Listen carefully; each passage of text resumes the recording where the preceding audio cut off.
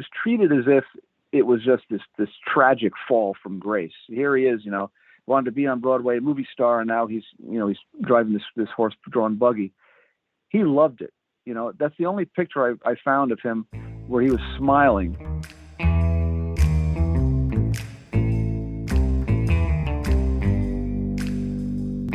Out of the silver shadows and into the Klieg lights of Movieland comes Nitrateville Radio.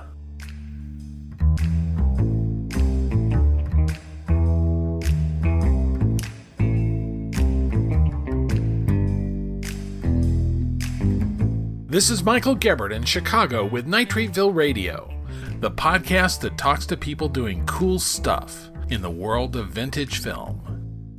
Brought to you by Nitrateville.com, the discussion site for movies from the vintage era all around the world. The holidays are close, so here's an all-book episode to help you with your shopping list. She wasn't really vaccinated with a phonograph needle, but she was the Marx Brothers straight lady, Margaret Dumont. Hispanics added Latin energy and sensuality to the movies going back to silent days, as Luis I. Reyes explains in Viva Hollywood. And he was a real-life tough guy in the movies, as Bert Kearns tells in the first biography of Lawrence Tierney. Leave us a rating and a review at Apple Podcasts to help spread the word about what we do here. That's how it is, see? Thanks. Oh, Your Excellency! We've been expecting you. As chairwoman of the reception committee, I extend the good wishes of every man, woman, and child of Fredonia. Never mind that stuff. Take a card. Card? What'll I do with the card? You can keep it. I've got 51 left. Now, what were you saying? As chairwoman of the reception committee, I welcome you with open arms. Is that so? How late do you stay open? Charlie Chaplin had Eric Campbell. Buster Keaton had Big Joe Roberts. Laurel and Hardy had James Finlayson. But alone among the great comedians, the Marx Brothers had a woman as a recurring foil, the one and only Margaret Dumont. She represented the high society that the Marxists would inevitably bring low by the end of the movie, and Groucho always insisted that Dumont really was that type, and never got their jokes. Did Margaret Dumont find you funny? She played as everybody knows, the dowager. No, she never understood anything I did on the stage. Is that so? She didn't really. She thought I was serious. But who was Margaret Dumont really?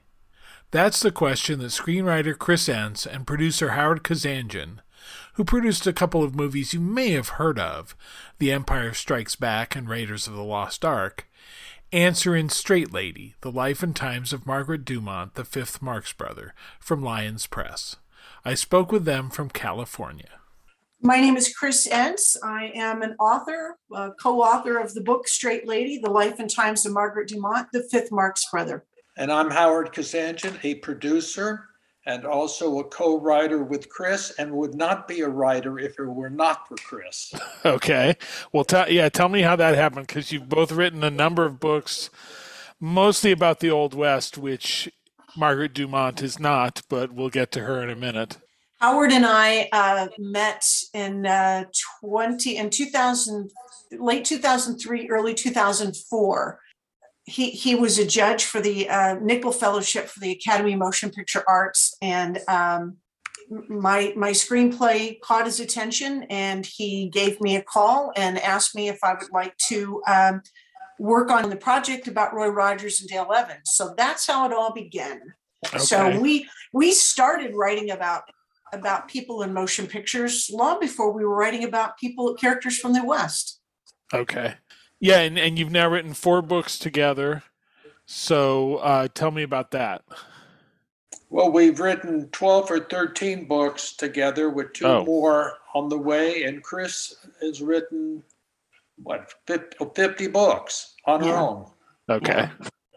Yeah, so we have, it's nice that we return to our roots with this particular book, Straight Lady, and we're going to be doing another book about motion pictures. We're doing a book called Come Back to Shane, about the making of the motion picture Shane. Nice. All right, well, so how did you decide on Margaret Dumont as a topic? Just because no one else had done it? Yeah, we always look for those kinds of stories that no one else has done, but we think would be marketable. Certainly no one else has ever written about Margaret Dumont, and she's very well known, even though you have to say, the love interest for Groucho Marx. You always have to, she comes with her own disclaimer. Yeah. So we love being able to pick individuals that everybody knows, but no one knows. That was certainly my thought was, here's someone I've seen a million times, and I can pretty much tell you, the middle of her career, at least, was making, 7 movies with the Marx Brothers? Mm-hmm. But I couldn't tell you anything about her before that. So, yeah, tell me about the hidden history of Margaret Dumont. Well, Margaret was born in October, let me make sure I get that, 1882. I always have to remember. 1882 is a good year to remember because it's the year after the gunfight at the OK Corral. So I have to, everything is based on that. Yeah.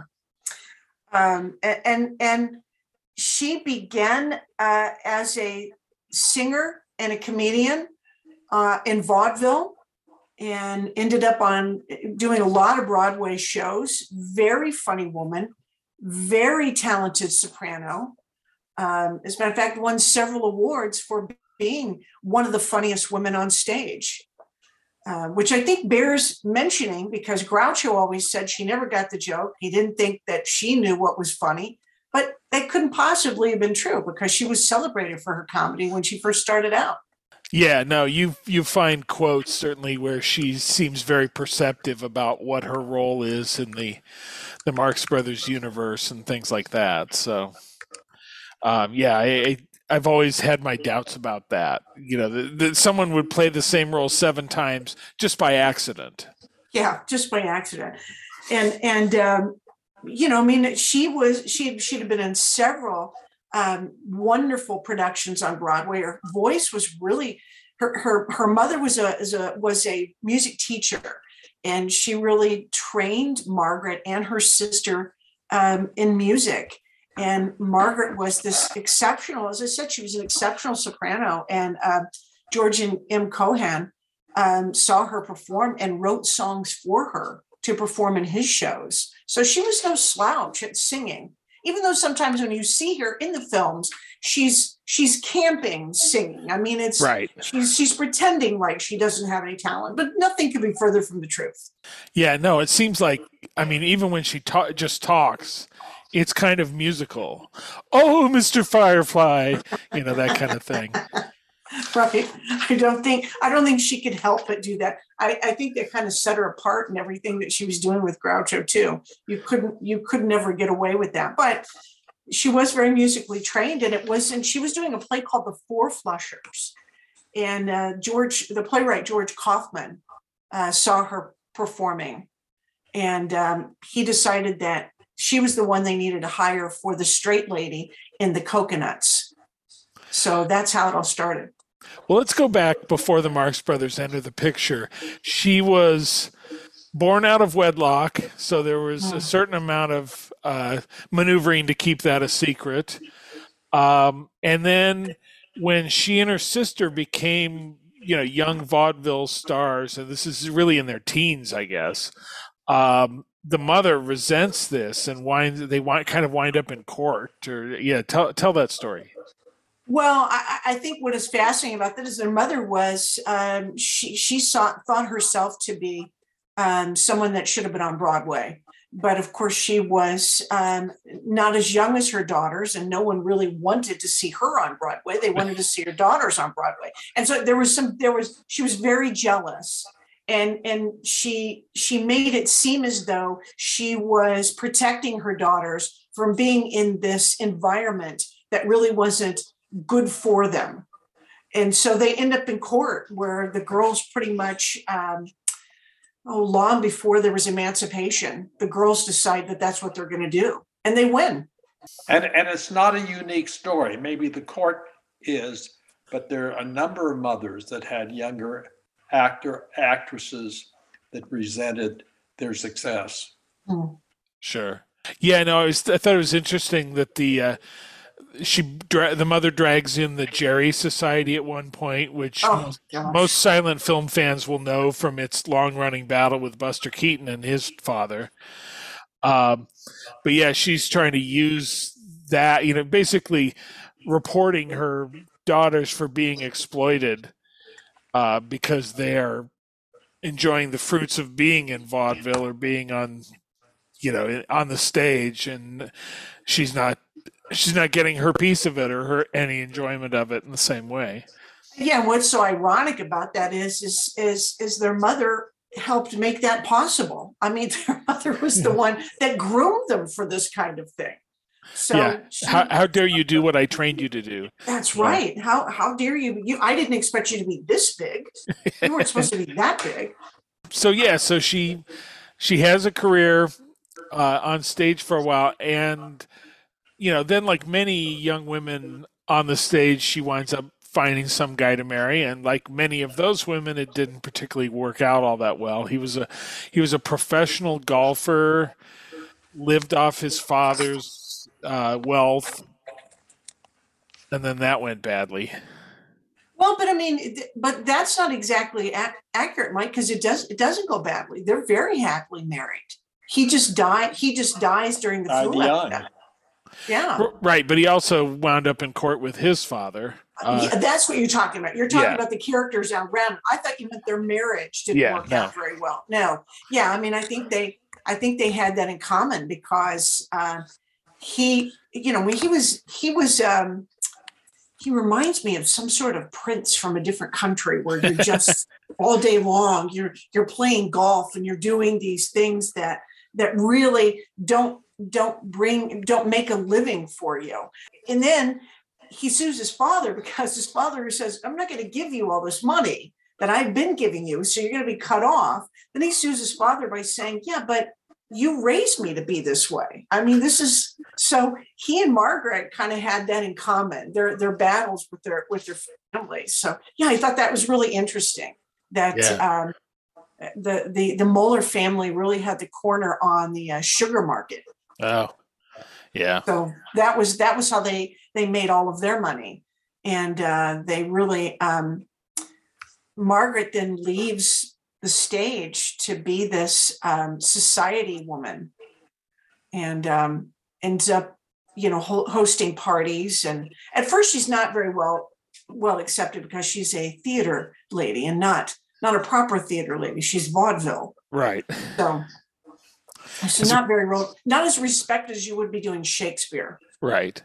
As opposed to being a professional golfer back then, which is, seems to me about on a par with being in vaudeville. But anyway.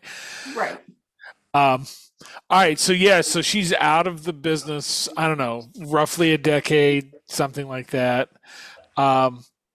And then she goes back into it, and now she's old enough that this is where she starts becoming, the dowager grand dame that we all know. Well, I think being of a certain age, actresses of a certain age really found their niche playing mothers or aunts or plucky neighbors or witty sidekicks.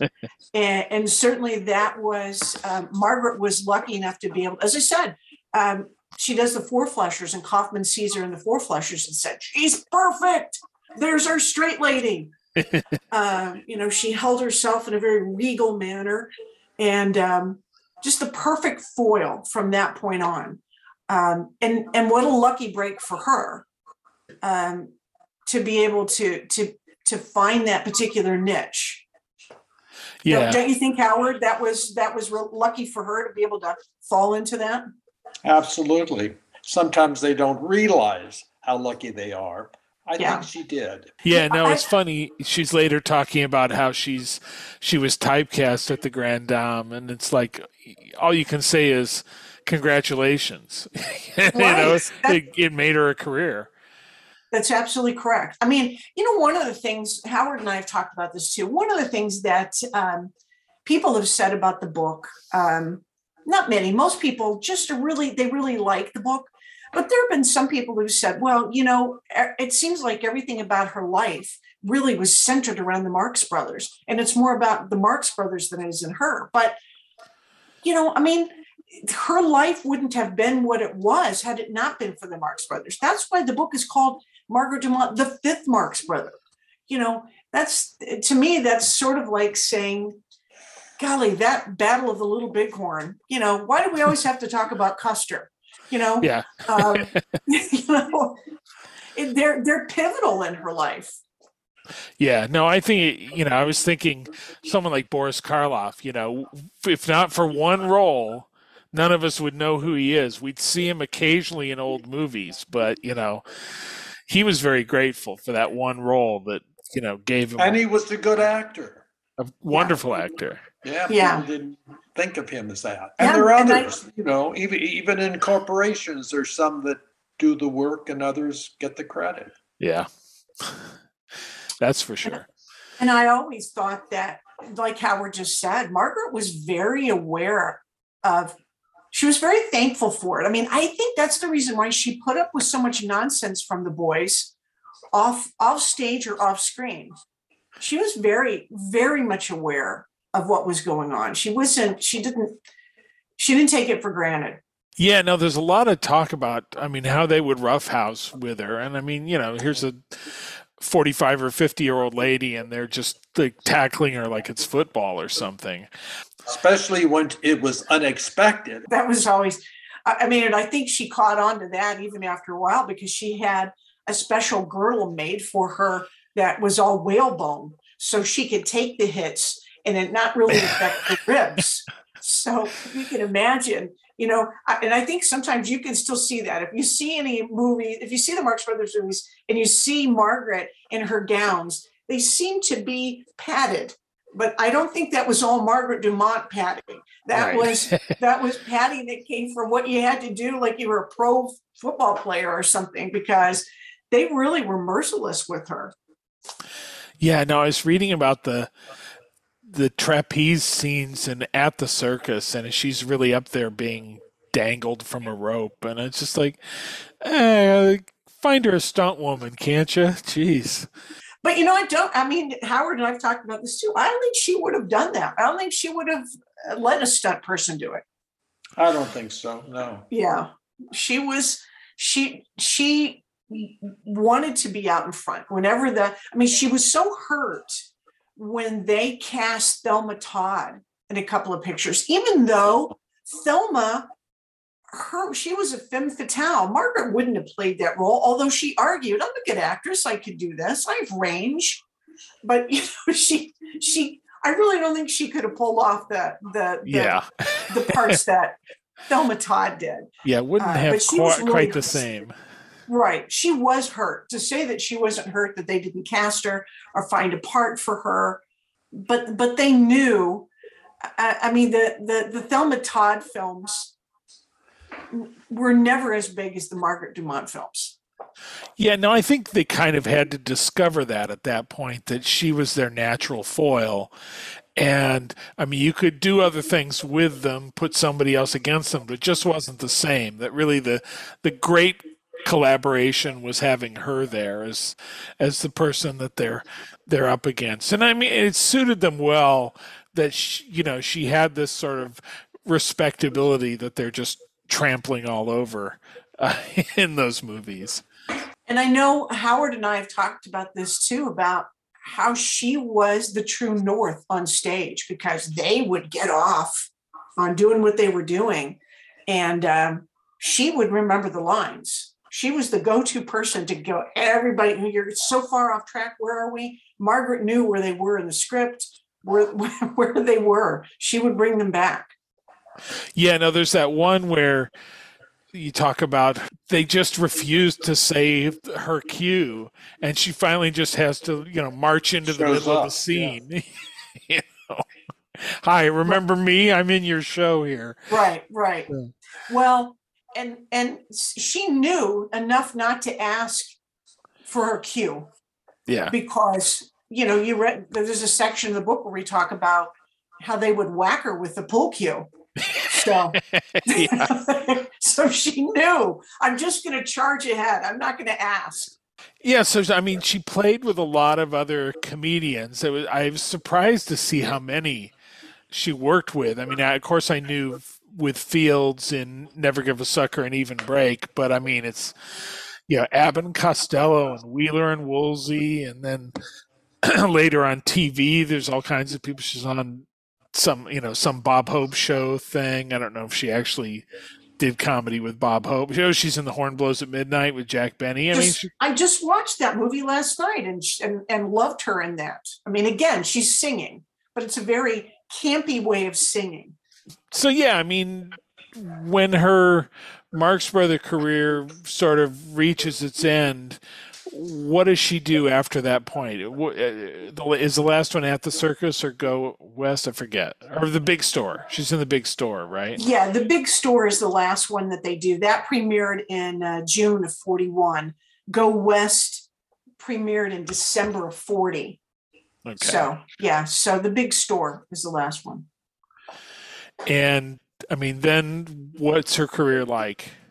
Well, and this is where Howard and I this was common ground for Howard and I too, because remember, Howard, she does Road to El Dorado. I can't even remember what Sunset in El Dorado. That's what it was. Sunset in El Dorado with Roy Rogers. With Roy Rogers, right? Yeah. Which is funny because earlier you talk about how she felt she didn't belong in the Old West, so she wasn't surprised she was in Go West, and then she's in a movie with Roy Rogers. So. And you know what? She's good in that. Yeah. She's good at it because everybody has dual roles. And you can see her range in those dual roles. Yeah. So she's good. It's a fun movie. Is there anything really unusual, or did she stay pretty typecast in all that time? There's not some noir where she runs the casino or something like that? I don't recall. I can't think of one where she really never did deviate really from who she was. I don't think anybody would let her deviate from who she was. Yeah. She wanted to, and Thalberg had promised that he would help her. When they were doing A Day at the Races, Thalberg saw in her immense talent and really wanted to bring her along and said, I see in you great things, and I'm going to help you expand your repertoire, as it were. And I think that, she was brokenhearted, of course, when he died, not only because of, the person that he was, but because with him went any opportunity she thought anybody else would give her. Yeah. Yeah, it's interesting. She talks later in her life that the Grand Dame roles are really over, that women just aren't like that anymore, that it's a type that belongs to, somewhere well before World War II, that era. And yet, I don't know. I never saw anybody having a problem with it watching a Marx Brothers movie back in the 70s or 80s. So, something timeless about her. Absolutely, it's true. And I think at some point, the audiences didn't really resonate with the Marx Brothers movie after a while. They had a particular time in history, even though I watched them again and again and again. I just don't know and certainly they weren't doing that. I just don't know after Thalberg passed away. And really, it was Thalberg who said, guys, in order to get more people to come see your film, it has to be about something. It can't just be one sketch after another. You have to have some connective tissue with the story. And, the music is great. You've got to have some romance. Thalberg really was the one that shaped them into that, and Mayer couldn't stand them. Right. So, so he wasn't going to help them along the way. But after a while, I think that they kind of, I think their kind of humor to some degree went, I hate to say that because their films are so timeless. I love watching Marx Brothers films. I still get a kick out of it. But things can be of a time. There's no doubt about that. Right. But when you and I see their old films, we adjust to that. Right. Don't think the modern generation can handle that. Yeah. Yeah. Yeah, no, it's I mean, it's not like anybody thinks, "Oh, I'm really watching what life was like in 1932." No, I'm watching Duck Soup, and it's its own world. So, right. We just Howard and I did an event in Pasadena for the launch of the book, and I was really happy to hear. And we showed the films, and I was so happy to hear people just cracking up. Yeah, as much today as you would have then. Yeah. And Margaret comes on the screen, and she takes up the screen. Her presence is big. Her presence is big. So you can't look away from Margaret. I mean, hey, I mean, and just like Groucho says, hey, you take up a lot of space too. I think they're going to tear you down and put up a building. So yeah, I knew there was a quote that went with that, and I couldn't quite make it happen. Yeah, I'm glad you had it. Well, yeah, tell me about writing this book. I mean, what did you really find on her? Later on, of course, it's a lot of newspaper quotes about, stories about the making of the next Marx Brothers film or stuff like that. But, other stuff. I mean, what all did you find researching her? I assume there isn't like a big cache of her letters or anything like that. So it's mostly publicity stories. Right. And things other people had shared about her, her friends that she had mostly in the New York area, and things that they had shared. I mean, they sent her to a Catholic school in Canada. And so a lot of what is written about Margaret was found in that particular school. I can't remember the name of the academy right now, but I think one of the things that we found about her that I hope came through in the book was that how she was despondent that the Marx Brothers didn't keep her involved in things that they were doing. Certainly when Groucho was doing his television You Bet Your Life. You Bet Your Life. He wanted her to be on the television show. And she asked if she was going to get paid. And he said, no, only if you win. Yeah. That's Groucho through and through. Right. Yeah, Groucho through and through. But still, she thought that she had her relationship with them and the things that they had done would give her a little bit more of an in, let's say, whatever they were going to be doing. So, I mean, I think that she was terribly sad. That's one of the things that, and then, when she does the television show, the network television show with Groucho, they're at the end of her life. It's filmed in January or February of the year that she passes away, which I believe is 1964. And it airs after she dies. And she's having you would never know when you're watching it that she's not feeling well. But I think that those are the kinds of truths about Margaret that she would go into just to hang on to whatever she didn't want to go into another career or do something else. She was hanging on to her life with Groucho and with the Marx Brothers. Her desire to keep in the industry, her desire to be relevant with the Marx Brothers is one of the reasons why she said yes to doing the television show with Groucho, where they would do that sketch together, even though she's not feeling well. And you know what, Mike? I mean, one of the things that Howard and I, we researched and researched. It's sad that after a certain time, there isn't a lot about Margaret. She didn't write. She didn't keep a journal. She didn't keep a diary. She didn't have letters that would explain what went on later on in her life, which is sad, which is why we wanted to do this book. But I still think that it's important to be able to tell her story and you be able to see through some of these things, how she wanted to she was the fifth Marx brother and didn't want to let go. But how great is it that at the end of her life, that when Groucho accepts the Honorary Academy Award, he does thank her. So at long last, she gets recognition for her role as a straight lady. I've an announcement to make.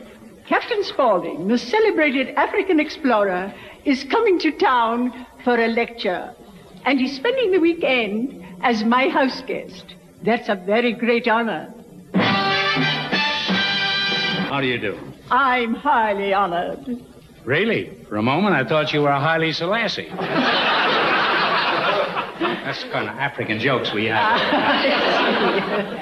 Well, a Rittenhouse Manor is at your disposal. Well, I hope your disposal is working. Because I brought a lot of garbage with me from Africa. And I've been saying it all evening out here. I may have to do this over again in a minute. Straight Lady, The Life and Times of Margaret Dumont, the Fifth Marx Brother, by Chris Entz and Howard Kazanjian, is out now from Lyons Press. A link will be in the show post at nitrateville.com.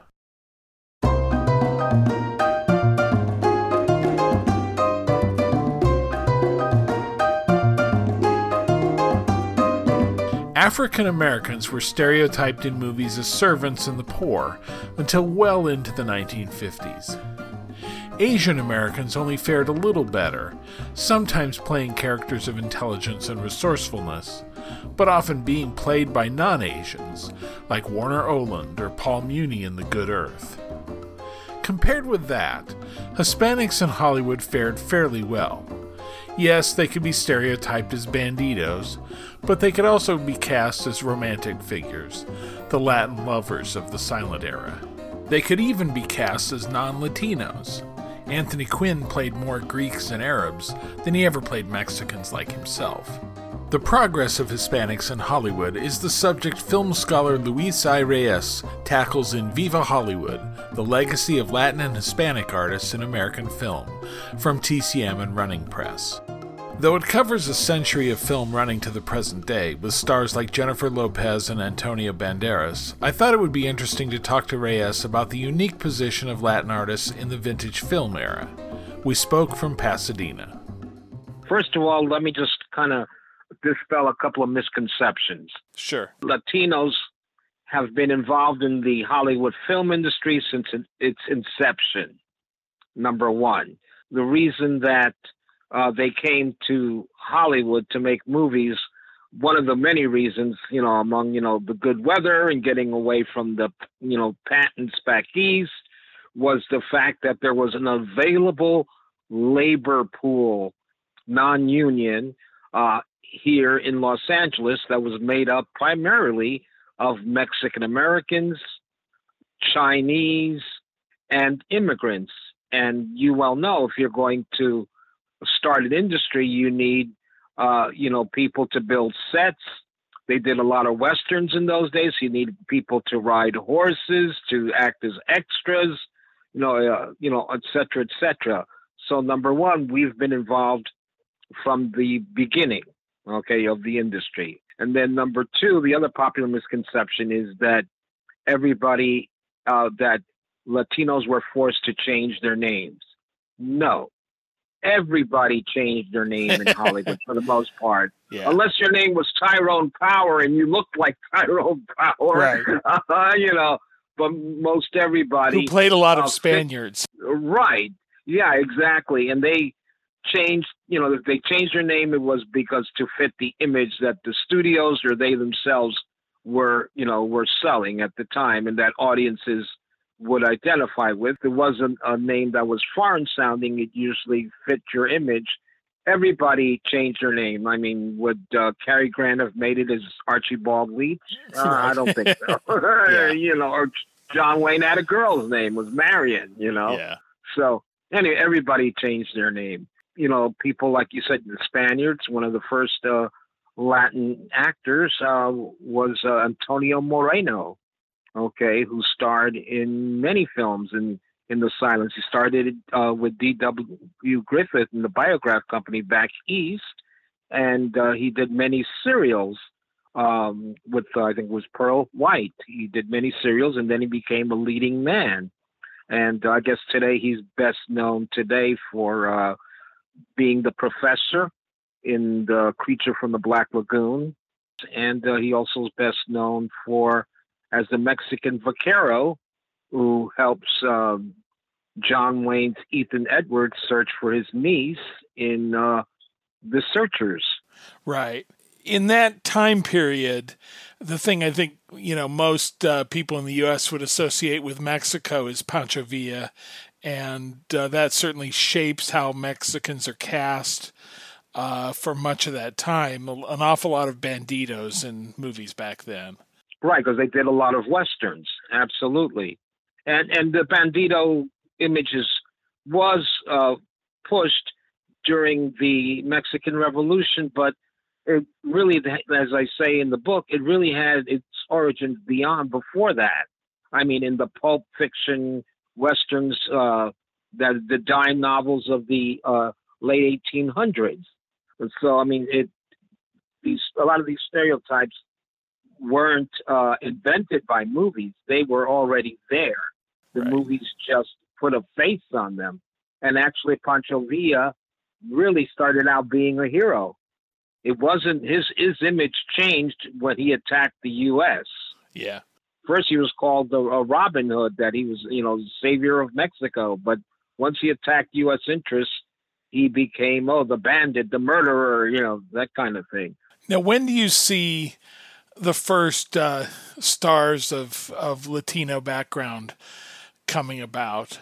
Well, first, as I said, it was Antonio Moreno. Right. And he started in 1910, 1912.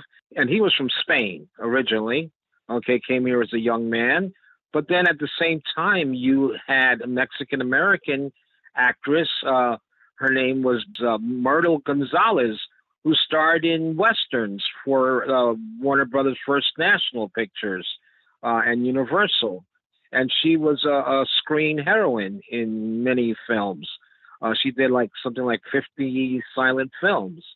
Unfortunately, her career didn't last very long because she died in 1918 during the pandemic of 1918. Right. And then there was another actress by the name of was a more elegant, stately actress. She came from the opera world. Her name was Beatriz Michelina, and she had her own production company that was set up in San Francisco. Okay? So these were two very early silent film stars. And then later on, we get into even though he's, because again, our concept of Latino has also changed. Okay. Because Latin used to mean anybody from the Romance languages. So you're talking about Italians, French, Spanish, Portuguese, but in reality, one of the first Latin lovers was Italian, which was Rudolph Valentino. Sure. Okay, and he started that whole kind of Latin lover craze. And then right after him came Ramon Navarro, okay, who was from Mexico, was from Durango, Mexico.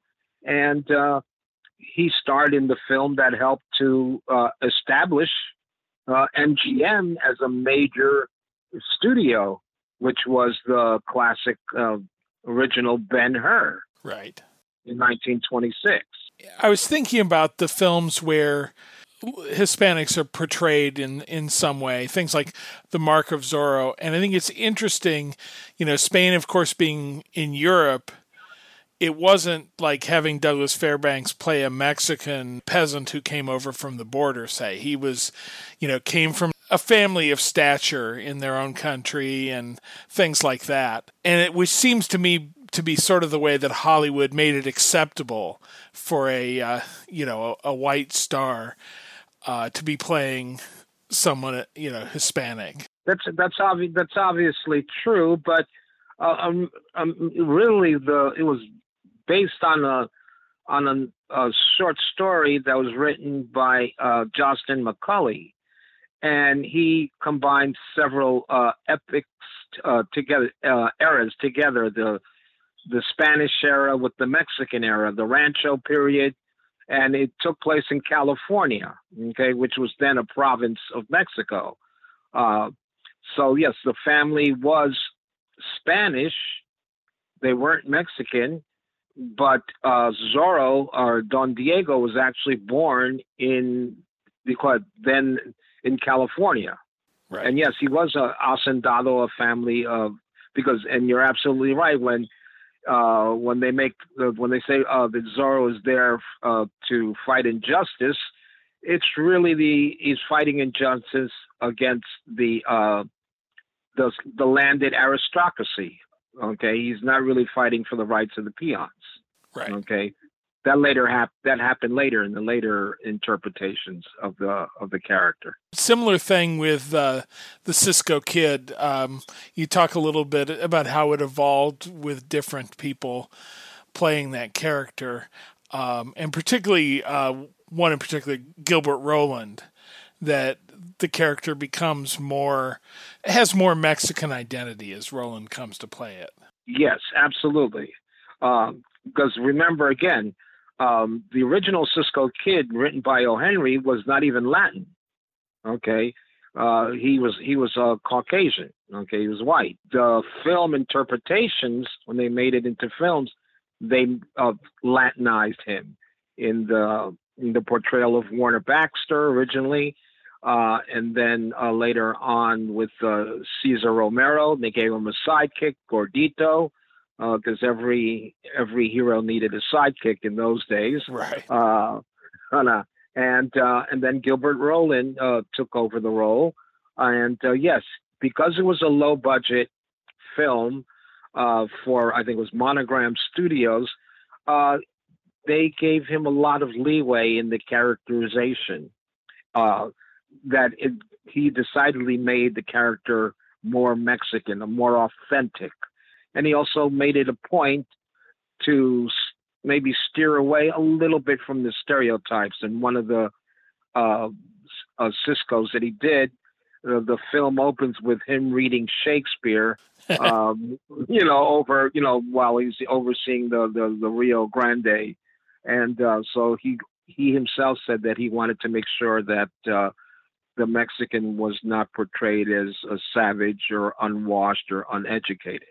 The chapter, or one of the first chapters at least, that kind of covers the silent era, you title Matinee Idols, Latin Lovers, and Dancing Senoritas, which I think really points to the fact that you could be seen as a romantic idol in some fashion, as a Hispanic performer, in a way that really was not the case for African American performers, or really not much for Asian performers. You sort of have the one exception of Setsu Hayakawa and later Anna May Wong, but not really as prominently as stars like Dolores Del Rio or Gilbert Roland, like you say. So what do you think? I mean, what was Hollywood's attitude or the public's attitude about the acceptability of these performers? Well, remember, movies at that time weren't considered high art. Right. They were considered, basically the people that went to the movies were basically immigrants and working class people. Okay, for the most part. I mean, that's how the industry started. Movies were considered like the low rung at the beginning.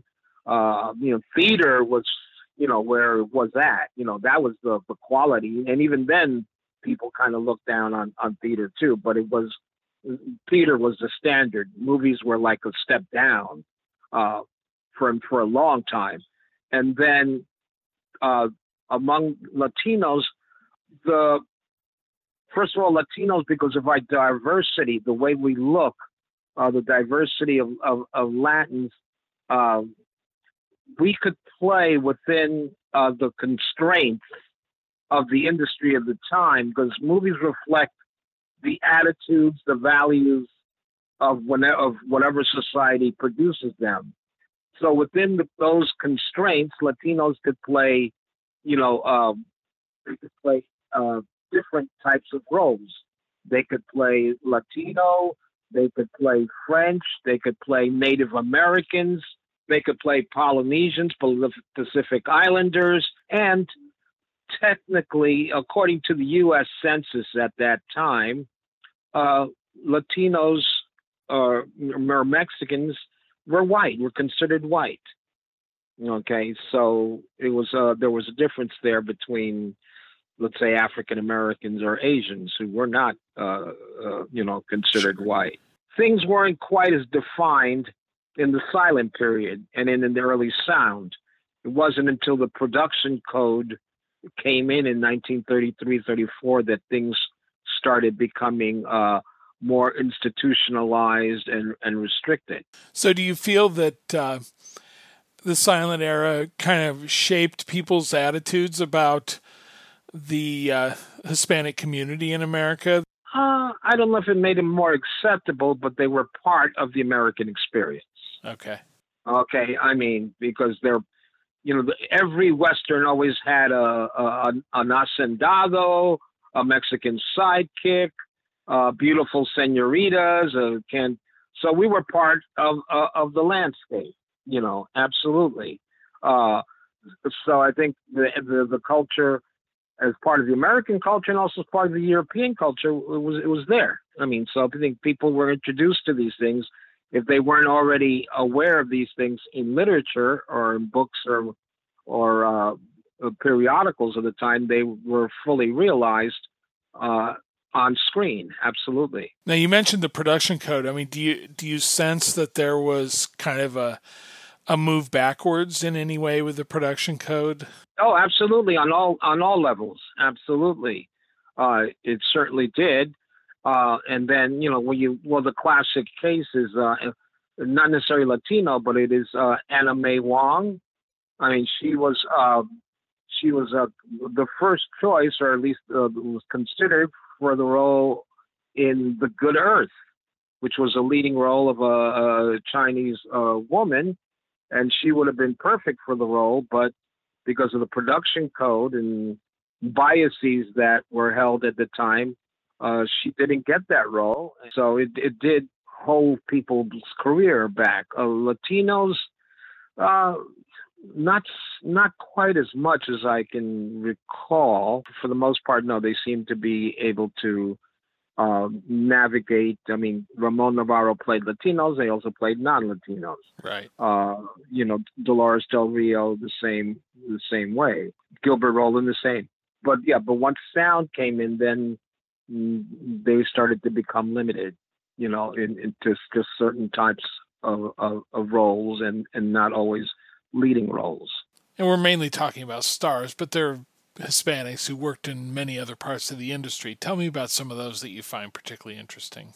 Well, Marcel Delgado, who did the original models for the original King Kong in 1933.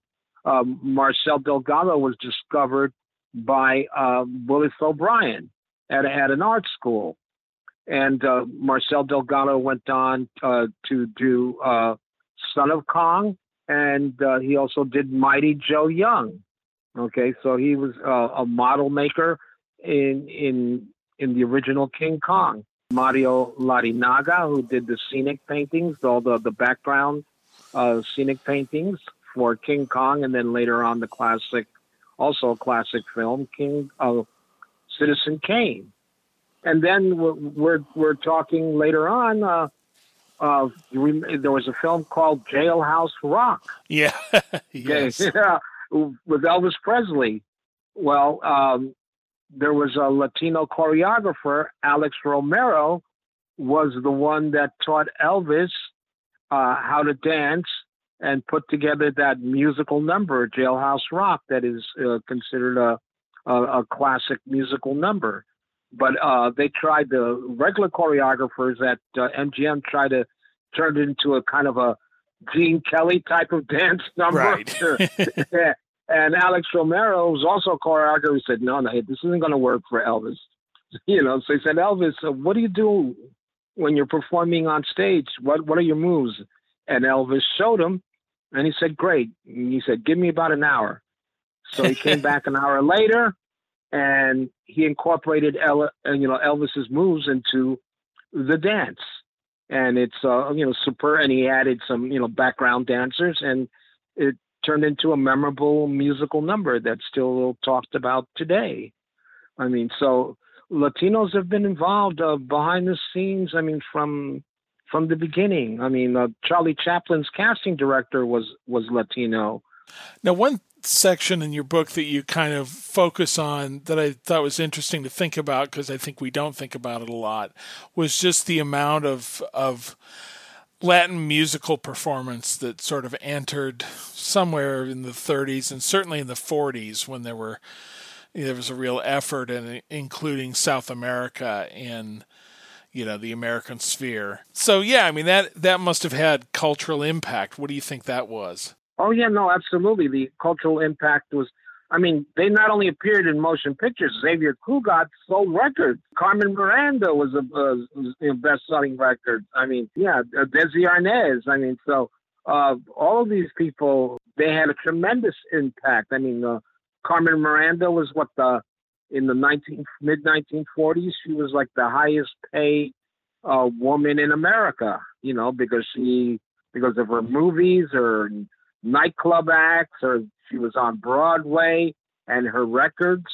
I mean, a lot of these people, certainly had a strong impact, particularly Cugat.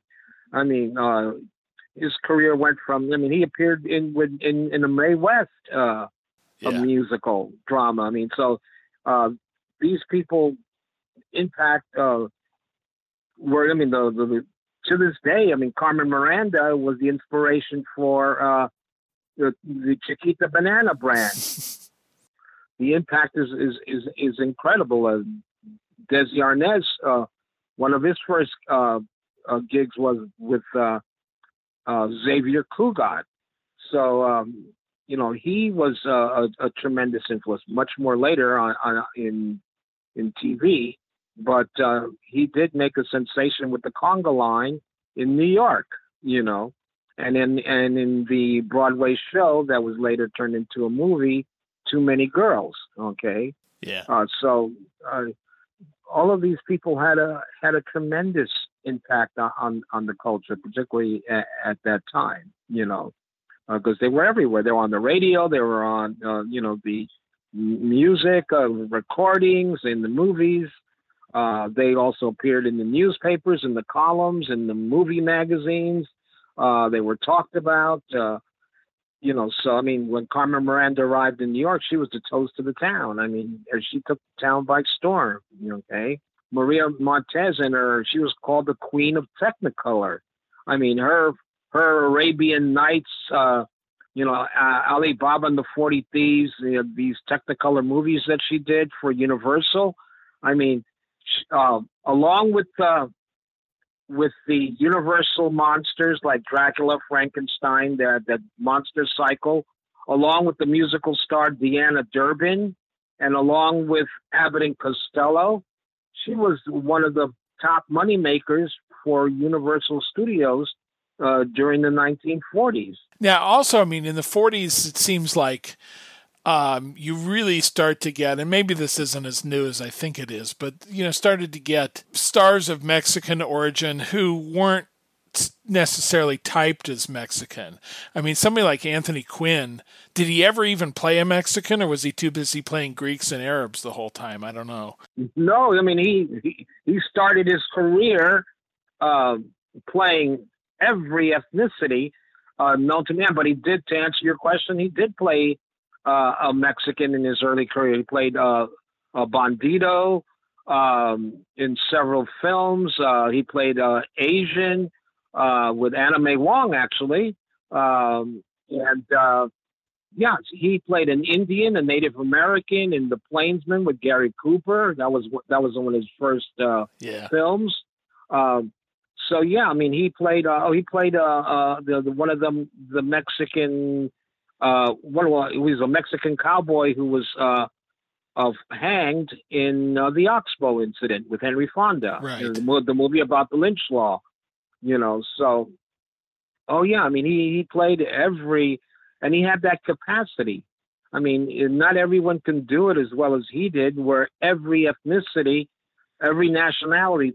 The Greeks thought he was Greek. The Italians thought he was Italian. The Arabs thought he was, Arab. I mean, he was, for the second half of the 20th century, I would say he was probably the most important Latino or American Latino, actually, because he was raised in Los Angeles. He was born in Mexico, but he was raised in Los Angeles. So I would say he's probably the most important because of the international stature that he attained. Yeah, and then the other one that I think about is Rita Hayworth. I mean, someone who started, as a Mexican dancer and plays that a little bit in movies, but you see her becoming less and less overtly Latino as her roles go by. And there's things like, she famously had electrolysis to raise her hairline. And things like that. But I mean, by the time she's doing You Were Never Lovely or Cover Girl, I mean, there's not a lot of suggestion that she's supposed to be seen as being Mexican. I guess some of those films are again, the South American musicals, and you don't know quite where people come from. She could be as Latino as Don Amici in those, but right. But again, it's where, first of all, she wasn't Mexican. She was of Spanish origin. Her father was a Spanish dance master from Andalusia, and her mother was Irish, Irish American. And she was born in Brooklyn, in New York City, and she started her career with her actual name, which was Rita Margarita Cancino. Her last name was Cancino, and when she started her film career, her early film credits list her as Margarita Cancino. And actually, when she first started at Fox, before it was 20th Century Fox, it was just Fox Films, you'll see her credit as Rita Cancino. And later on, she took her mother's name, which was Hayworth, And but she was always proud of her heritage, and they transformed her. She changed her image. You're absolutely right, but a lot of people do that, so it wasn't that unheard of at the time. Sure. Even today, if you see pictures of Jennifer Lopez when she first started, and you see pictures of her now, her look has changed incredibly over the years. But just like Jennifer, Rita's very proud of her Spanish heritage. She never shied away from it. And actually, when she got a chance to produce her own films, she started her own production company.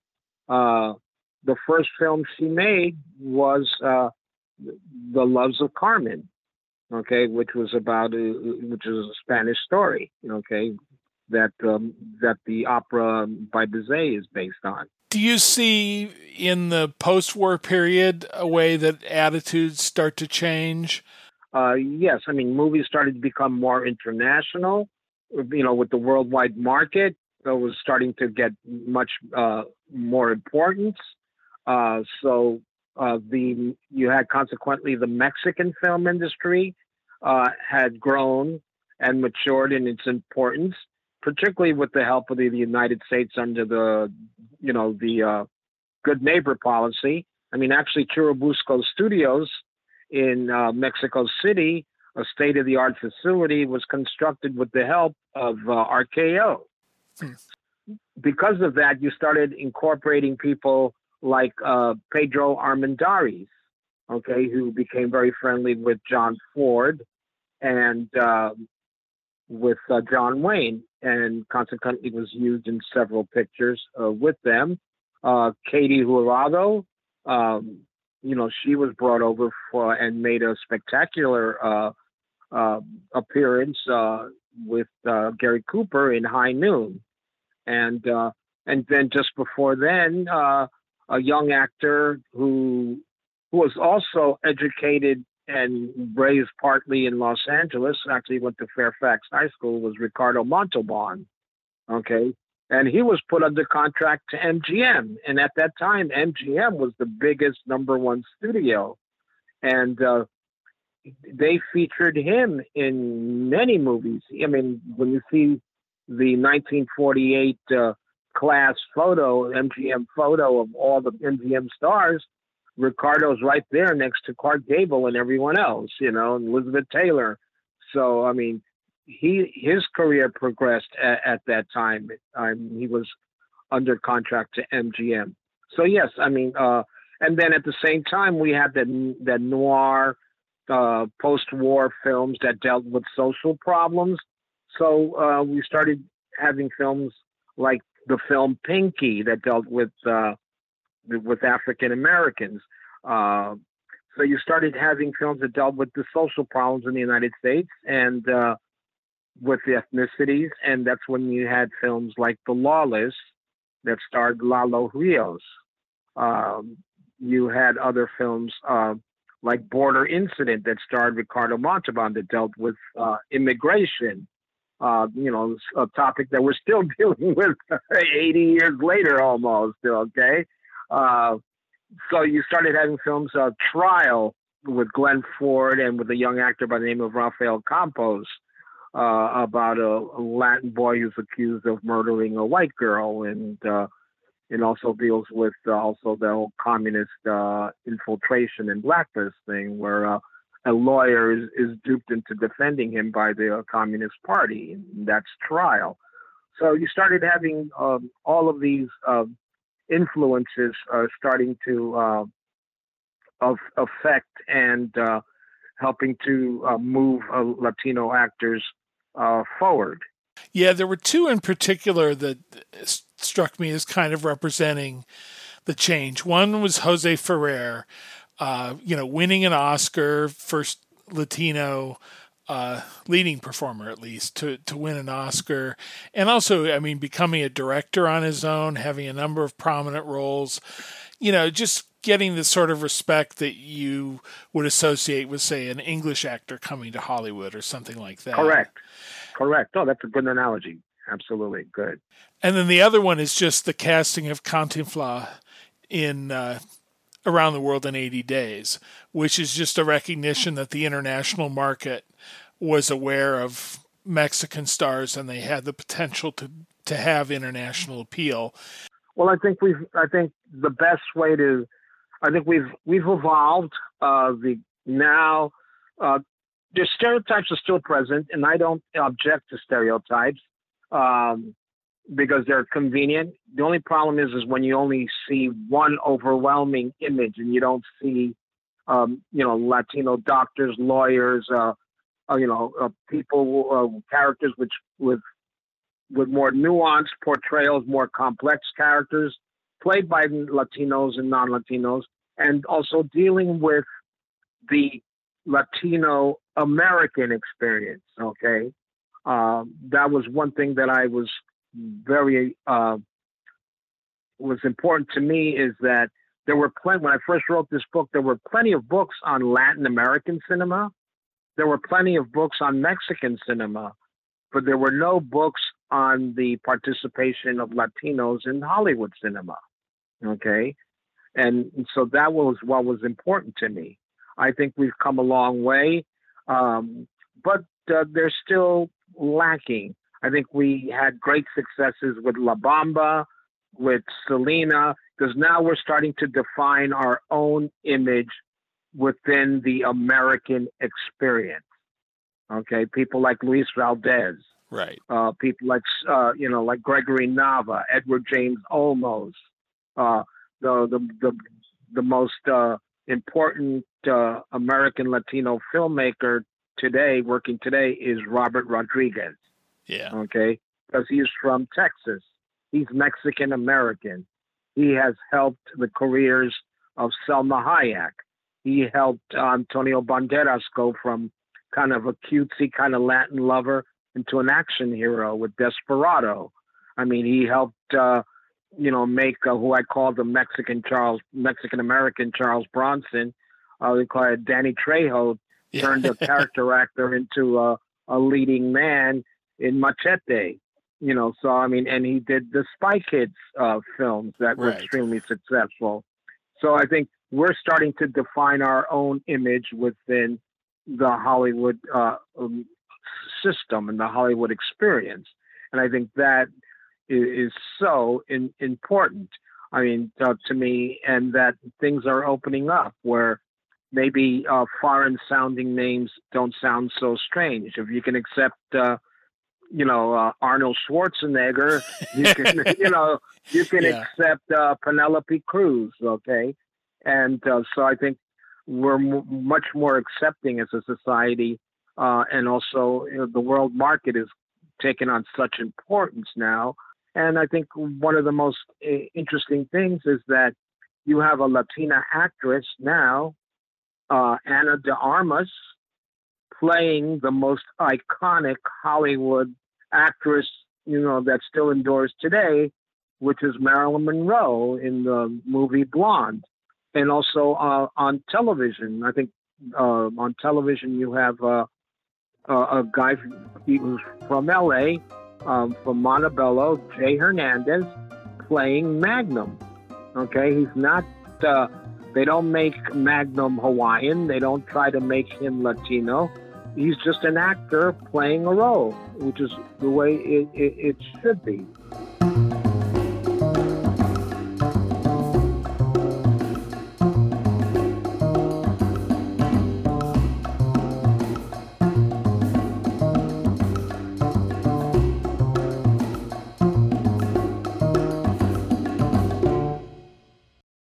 Viva Hollywood, The Legacy of Latin and Hispanic Artists in American Film by Luis I. Reyes is out now from TCM and Running Press. A link will be in the show post at nitrateville.com. All right, mister, hand it over. Don't look around. What? Come on, I said hand it over. Now. But it's not mine. I'll lose my job. Help! What do you got to say now, Dillinger? No Tanktown jail can hold me. I'll be out before a month. Wait a minute, a cop. So what? I'm all right. Yeah, but with that breath of yours and those hiccups, that cop comes sniffing around here, why, better let me take the wheel. Custer. General, didn't recognize you without your horse. Come on, kid, tell me. You're not ready. I'm ready. Come on, level with me. Last week, 2 people were murdered. Have you seen the bodies? They're in the cellar. Here are your names. Mr. Brown, Mr. White, Mr. Blonde, Mr. Blue, Mr. Orange, and Mr. Pink. Why am I Mr. Pink? Why can't we pick our own colors? No way, no way. Tried it once, it doesn't work. You get 4 guys all fighting over who's going to be Mr. Black. Which one's supposed to be the funny guy? Oh, he's the comedian. I'm just a regular person. No, he's just being modest. We had a funny guy with us in Korea. Tail gunner. They blew his brains out all over the Pacific. There's nothing funny about that. He made his name defying the Hays Office by playing John Dillinger. He wrecked his career with booze and brawls, then put it back together and wrecked it again and again. In the end, he lived long enough to be rediscovered by young film buffs like Quentin Tarantino, who cast him as a living link to the old Hollywood of tough guys. Now TV writer and producer Bert Kearns digs deep into yellowing gossip columns and police blotters for Lawrence Tierney, Hollywood's real-life tough guy, from University Press of Kentucky. I spoke with him from Pasadena. I was doing research on another book, going through some newspaper clippings and newspaper articles, and I came across a story, and the headline said, Lawrence Tierney arrested 13th time. It was from 1951, and he had been arrested on a drunk charge after he entered a bar barefoot and offered to whip anyone in the house. So that piqued my interest. Then I looked into it a bit and saw that it wasn't his 13th arrest. It was like his 22nd arrest.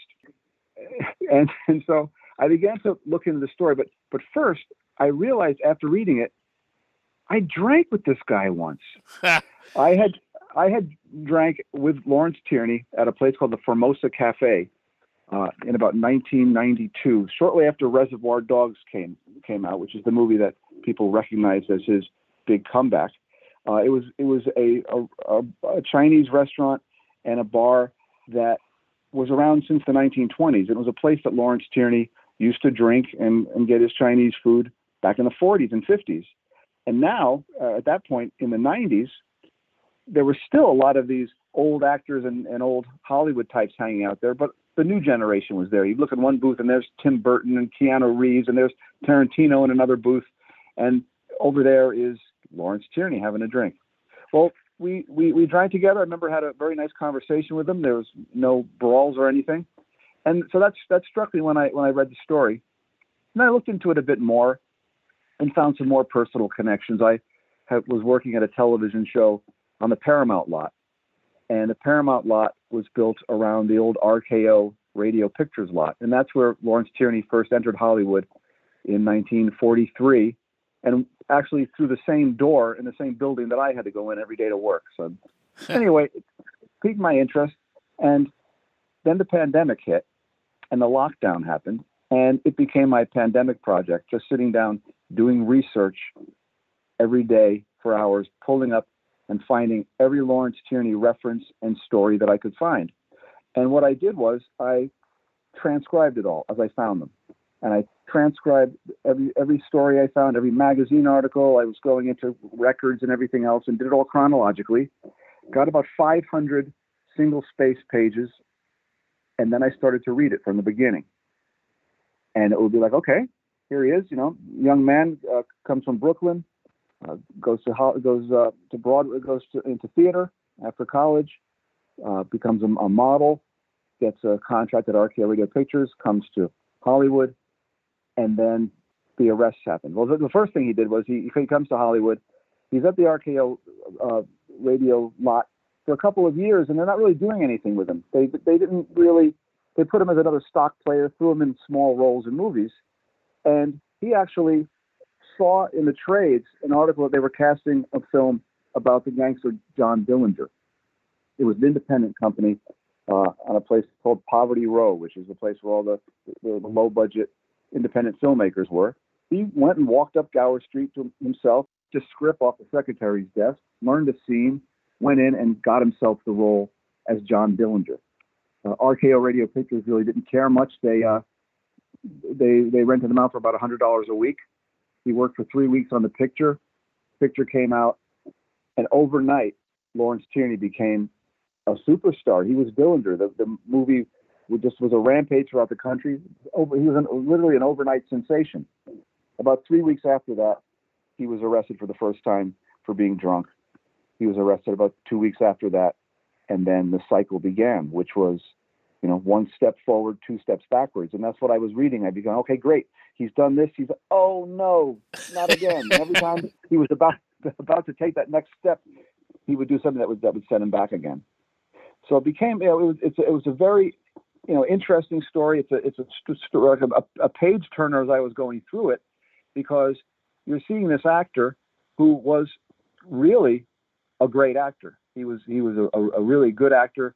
No one was as evil on screen as Lawrence Tierney, but he also was very funny as well.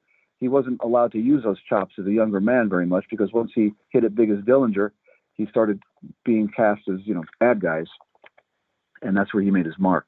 Yeah, I just watched Step by Step not too long ago, which was a perfectly pleasant, no great shakes kind of thriller, co-starring the woman who'd been in Dillinger with him, Anne Jeffries.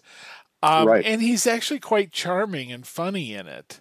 Not at all what you're expecting if, you mainly know him from all the things he did where he's a bad guy. And he resented that.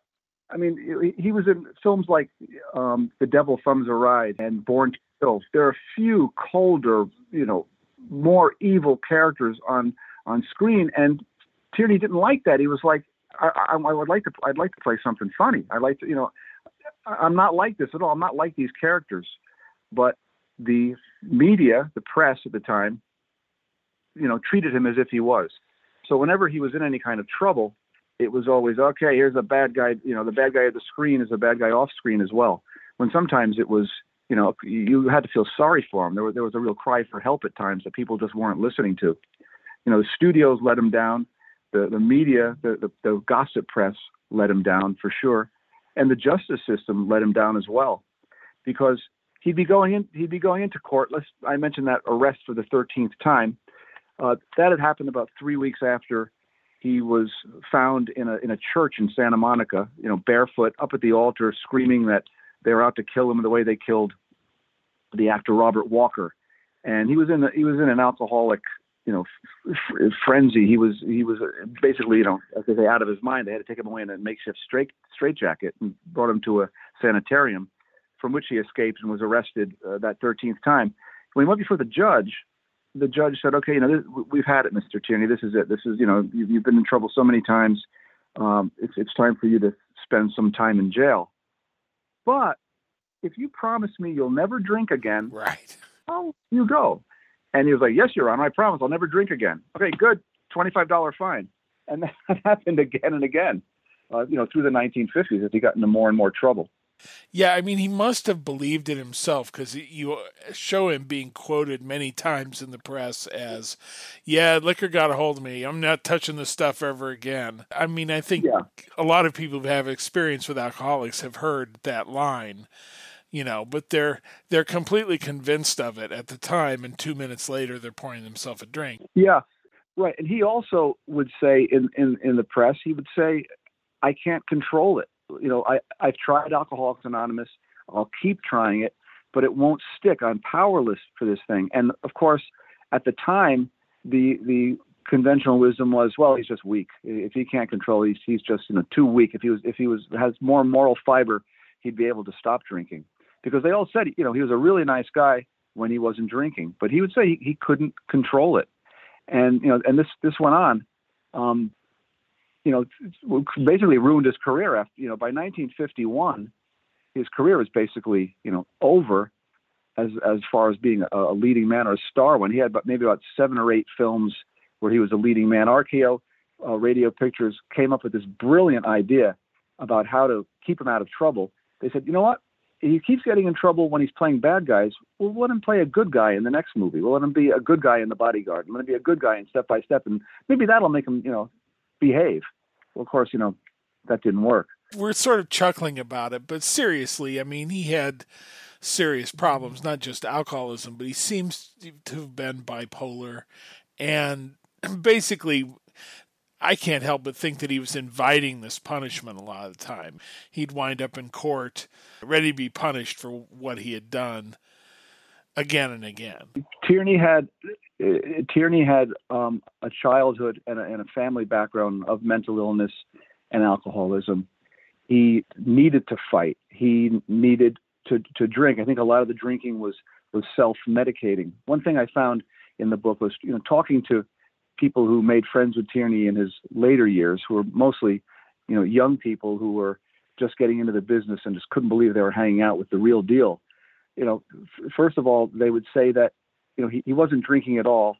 He would warn them, about the perils of drinking, where it would lead them. And then he would also, when there were young women around, he would ask them to rub his head. And they all thought that was very humorous and funny. And I was like, oh, this is a little kinky, but he's a harmless old guy. I'll rub his head. And then I spoke to a woman who was a teenager back in the 50s when Tierney was living in New York City and staying over at her house. Her father was a low-level criminal businessman, and Tierney would act as muscle for him when he went on his rounds to pick up his protection money or his and make his collections. And she said that Tierney used to ask her to rub his head because he would get severe headaches.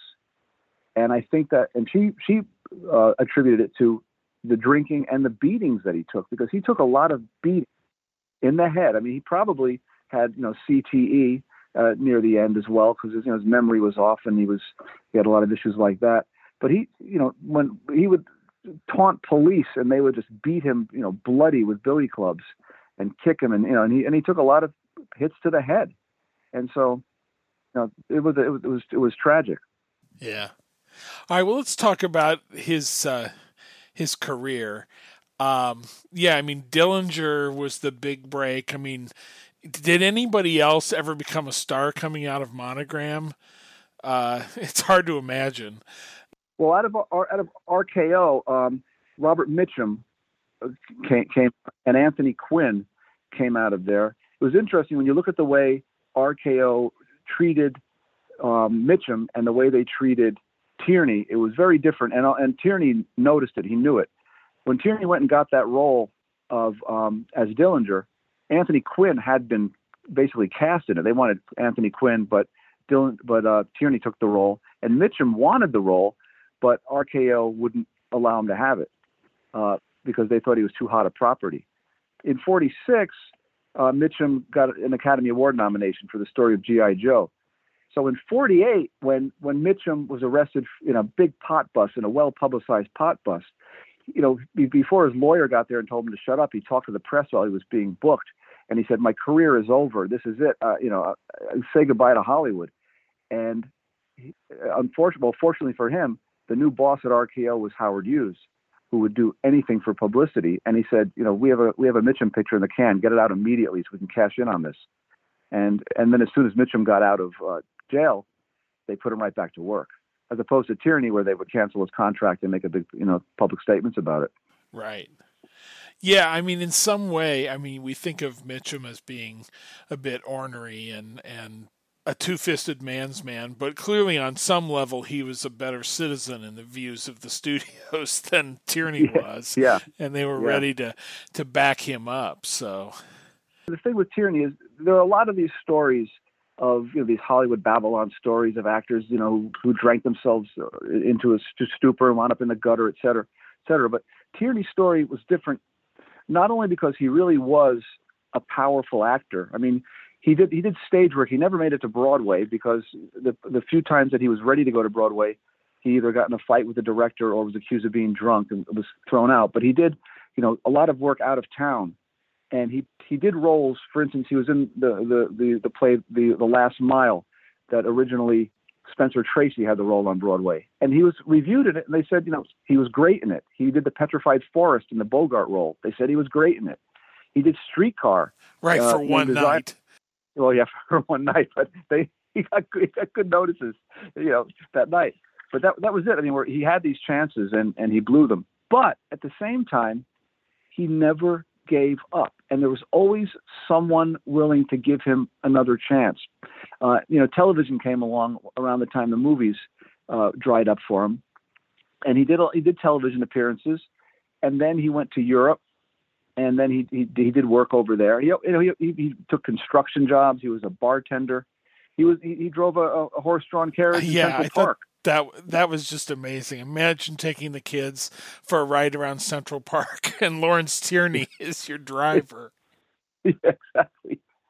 And that was, a story that when that came out in about 1975, when it was revealed, that made every paper in the country, and a lot of puns and, from handsome to handsome, that sort of thing. And it was treated as if it was just this tragic fall from grace. Here he is, wanted to be on Broadway, a movie star, and now he's driving this horse-drawn buggy. He loved it. That's the only picture I found of him where he was smiling when he posed for that. And he spoke about it in a television interview in the 80s, where he just had the greatest memories of that. He just loved doing it. And so that was, at least that was one. But at the same time he was doing it, he was picking up roles here and there. Otto Preminger put him in a film in 1971. He was in an Andy Warhol film, and then he made his big break when he was in Arthur. I was amazed to read that. Yes, so he's a baseball manager in Arthur, and the other one was that he's a baseball manager in The Naked Gun. Naked Gun, and then he's like an old guy at the counter in Arthur, and I guess that it's easier to imagine missing him in that. I'm sure in 1980 or whatever, I wouldn't really have known him that much anyway, although I had seen Devil Thumps a Ride by then. But, he actually had a lot of roles. For someone who nobody wanted to hire, he got a lot of work. He just didn't often get a second job. Yeah, that was the thing. I mean, and part of what made him significant, I think he did his best work in the 80s on television. He was on just about every television drama, from ER to Remington Steele to Star Trek, The Next Generation, to he had the final words in the final episode of Hill Street Blues. Yeah. He was in a scene with Dennis Franz, and he had the last words, Hill Street, picks up the phone. But also what made him, I guess, more significant were the people that he worked with in that second part of his career. He did Death of a Salesman in Philadelphia with George C. Scott directing. George C. Scott got afraid, got drunk, ran away from the production a week before the opening, and then Arthur Miller came in and directed Tierney. He was in a supporting role, but got great notices. He worked with, in those years, John Huston, John Cassavetes, John Sayles, Norman Mailer, Tarantino, Oliver Stone, Michael Bay. He was in James Cagney's last movie, or the TV movie. He was in that. So when you look at, the culturally significant works that he did, it made him even more important as opposed to just being, a washed up old actor who came back. And because he also had producers of television shows, et cetera, and these movies, they wanted to work with Lawrence Tierney. The producers of The Simpsons wanted him in for to do a voice. And the guy from Star Trek, Deep Space Nine, the producer, Ira Stephen Bear, wanted to work with Tierney, and they were like, "Well, wait a minute. He worked with The Last Generation. He's going to drive you crazy." No, I have to work with Lawrence Tierney. And of course, he wreaks havoc on the set, and most people were like, "Well, this is what you have to expect." Yeah, I mean, Seinfeld is the famous one. He was cast as Elaine's father, and he's really good, but his behavior on the set just kind of freaked them all out, particularly because he stole a prop knife, which wasn't a prop. It was an actual knife from Jerry's knife block on his kitchen counter. Lawrence Tierney has a knife. Now what? Nobody would go up to him. He did this on the stage. And Seinfeld walked up to him, and Jerry said, "So Larry, what about the knife?" And he took it out and was embarrassed and said, "Well, that was just in case I had to stab you with it." And then held it over Seinfeld and did an imitation of the Psycho knife and went, "Ee." And everybody looked at it and said, "Get this guy out of here." It also didn't help that he'd been like stealing things off of people's desks the whole week, because he was an inveterate shoplifter as well. He was a kleptomaniac. Yeah. So yeah, it's interesting. You talk about running into him in Hollywood, and it is that kind of world of the young guys amazed to actually find themselves next to these, screen legends. I mean, it's not meeting Humphrey Bogart. Most of those people were dead, but at least someone that you could put a name to and some, interesting late show credits. So that's where, he, obviously the biggest fan that he found in that time for a while was Quentin Tarantino, although that also went badly. Yeah, it was the Tarantino episode occurred because of a screenwriter, director named C. Courtney Joyner. He's a Hollywood historian as well, does a lot of Blu-ray commentaries.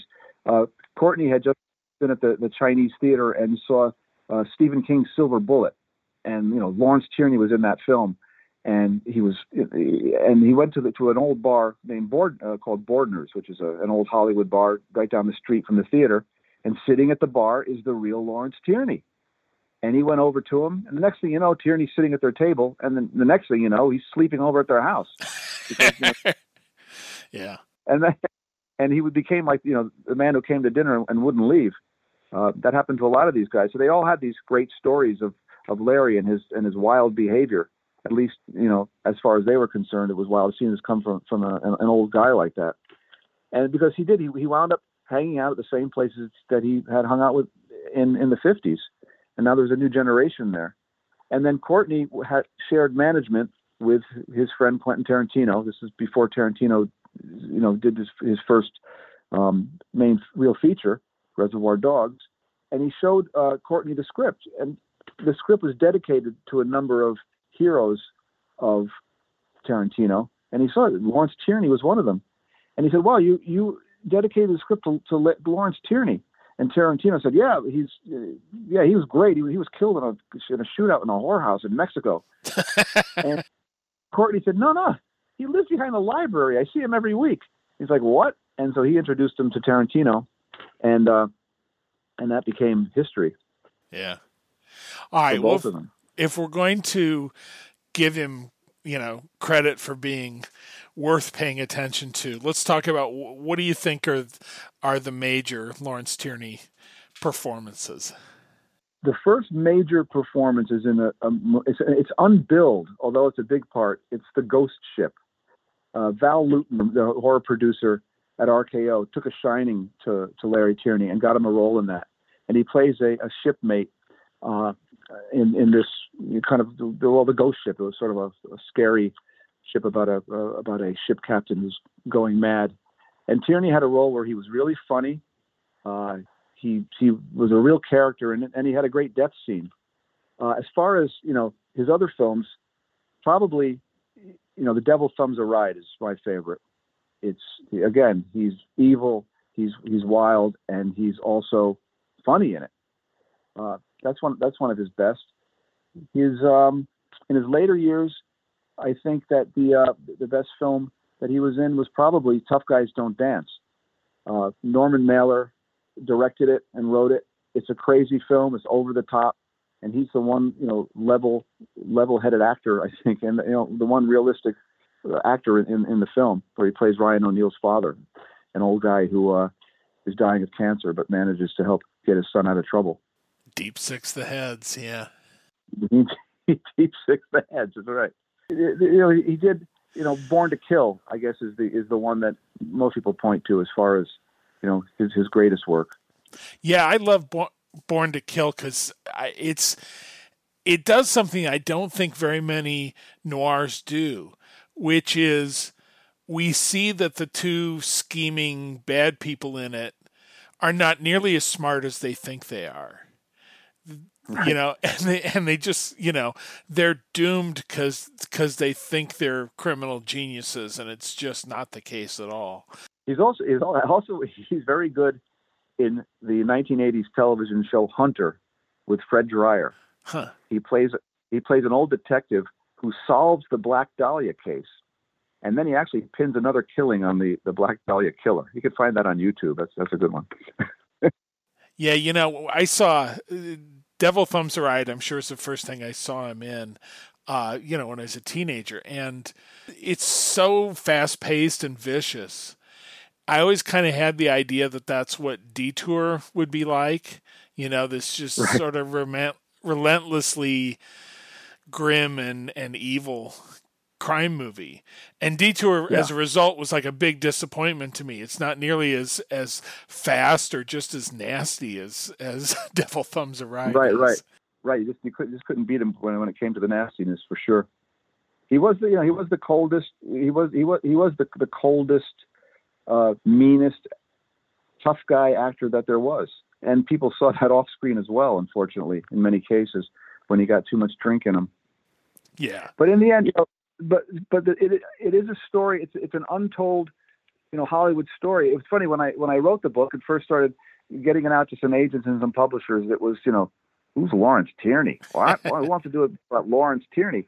But then when you talk to people in the industry, and I happened to find an agent who got it. He got it, and he was trying to get somebody to write a book about Lawrence Tierney, and Lee Sobel, and he went out and immediately got offers on the book, and we got a nice publishing deal to get this out with an imprint, the University Press of Kentucky, which has a great screen imprint and a great appreciation of film and film players like Tierney. And he's got a very unique story. I don't think there are many actors who had such a quick rise, such a fall, and then came back really as like a different person. You look at the old craggy, bald-headed, bullet-headed old man actor that he was at the end, compared to the, frighteningly handsome and scary leading man that he was when he was younger. And he managed to, and again, he managed to have a career that spanned 7 decades, from the 40s into the 2000s. It was, more than 60 films, more than 30 television appearances, and more than 70 arrests. Yeah. Yeah, pretty amazing for a guy who lived like he wasn't going to live that long. Yeah, and he had 2 brothers that followed him to Hollywood that became actors. One of them, Ed Tierney, who called himself Ed Tracy because he couldn't really use the Tierney name out there. He had a sort of a shorter career. He was in the film The Hoodlum, playing Tierney's younger brother. And then, of course, there was Scott Brady, who forged his own career in Hollywood. Both of them died young, died in their 50s in the 1980s, and he wound up outliving them both by about 20 years. And they were both clean living, to an extent, family men with families, and that's where I was able to speak with Scott Brady's son, Tim Tierney, who's sort of the family historian, and he was able to help me give a much more balanced portrait of the actor. Because when you talk to people that knew him, everybody from the screenwriters, Scott Alexander and Larry Karaszewski, who were starting their career when Tierney was living in the apartment next door, would bust in and keep them entertained. To people like Jeff Burr and David Del Valle, who knew him, they all had great stories about Larry because, again, he was funny, and he was he could be charming, and he was also legendary. Tim gave me the story of what it was like to be a member of that family, to not know that he had an Uncle Larry until he was 13 years old, and only finding out accidentally because Scott Brady hadn't spoken to his brother in 20 years and was trying to protect his family from him. Because and so there's two sides to it. He was a man. He wasn't a caricature. He was a man. He had real issues. He had real problems, some of which he couldn't control, and some of which that he may have been able to, but didn't. But in the end, he did leave an impression both on cinema and on the people that he knew. They all said that he was a very loyal friend, and he, when he wasn't drinking, and toward the end of his life, he really wasn't drinking much at all. He was a good guy. Everybody called him Larry.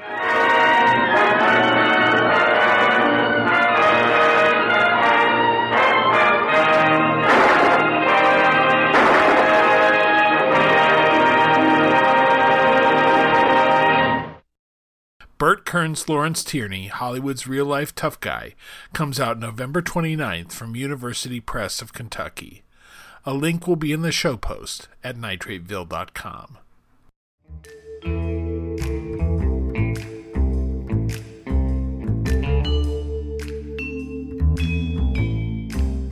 Thanks to my guests, Chris Entz, Howard Kazanjian, Luis I. Reyes, and Bert Kearns, and to Sita Zink at Running Press and Meredith Doherty at University Press of Kentucky. Music is by Kevin MacLeod. Be sure to subscribe at the podcast app of your choice, and if you can, leave us a rating and a review at Apple Podcasts to help other people discover what we're up to here. Thanks. You think you're pretty smart, don't you? No. Don't smart off to me, smart guy.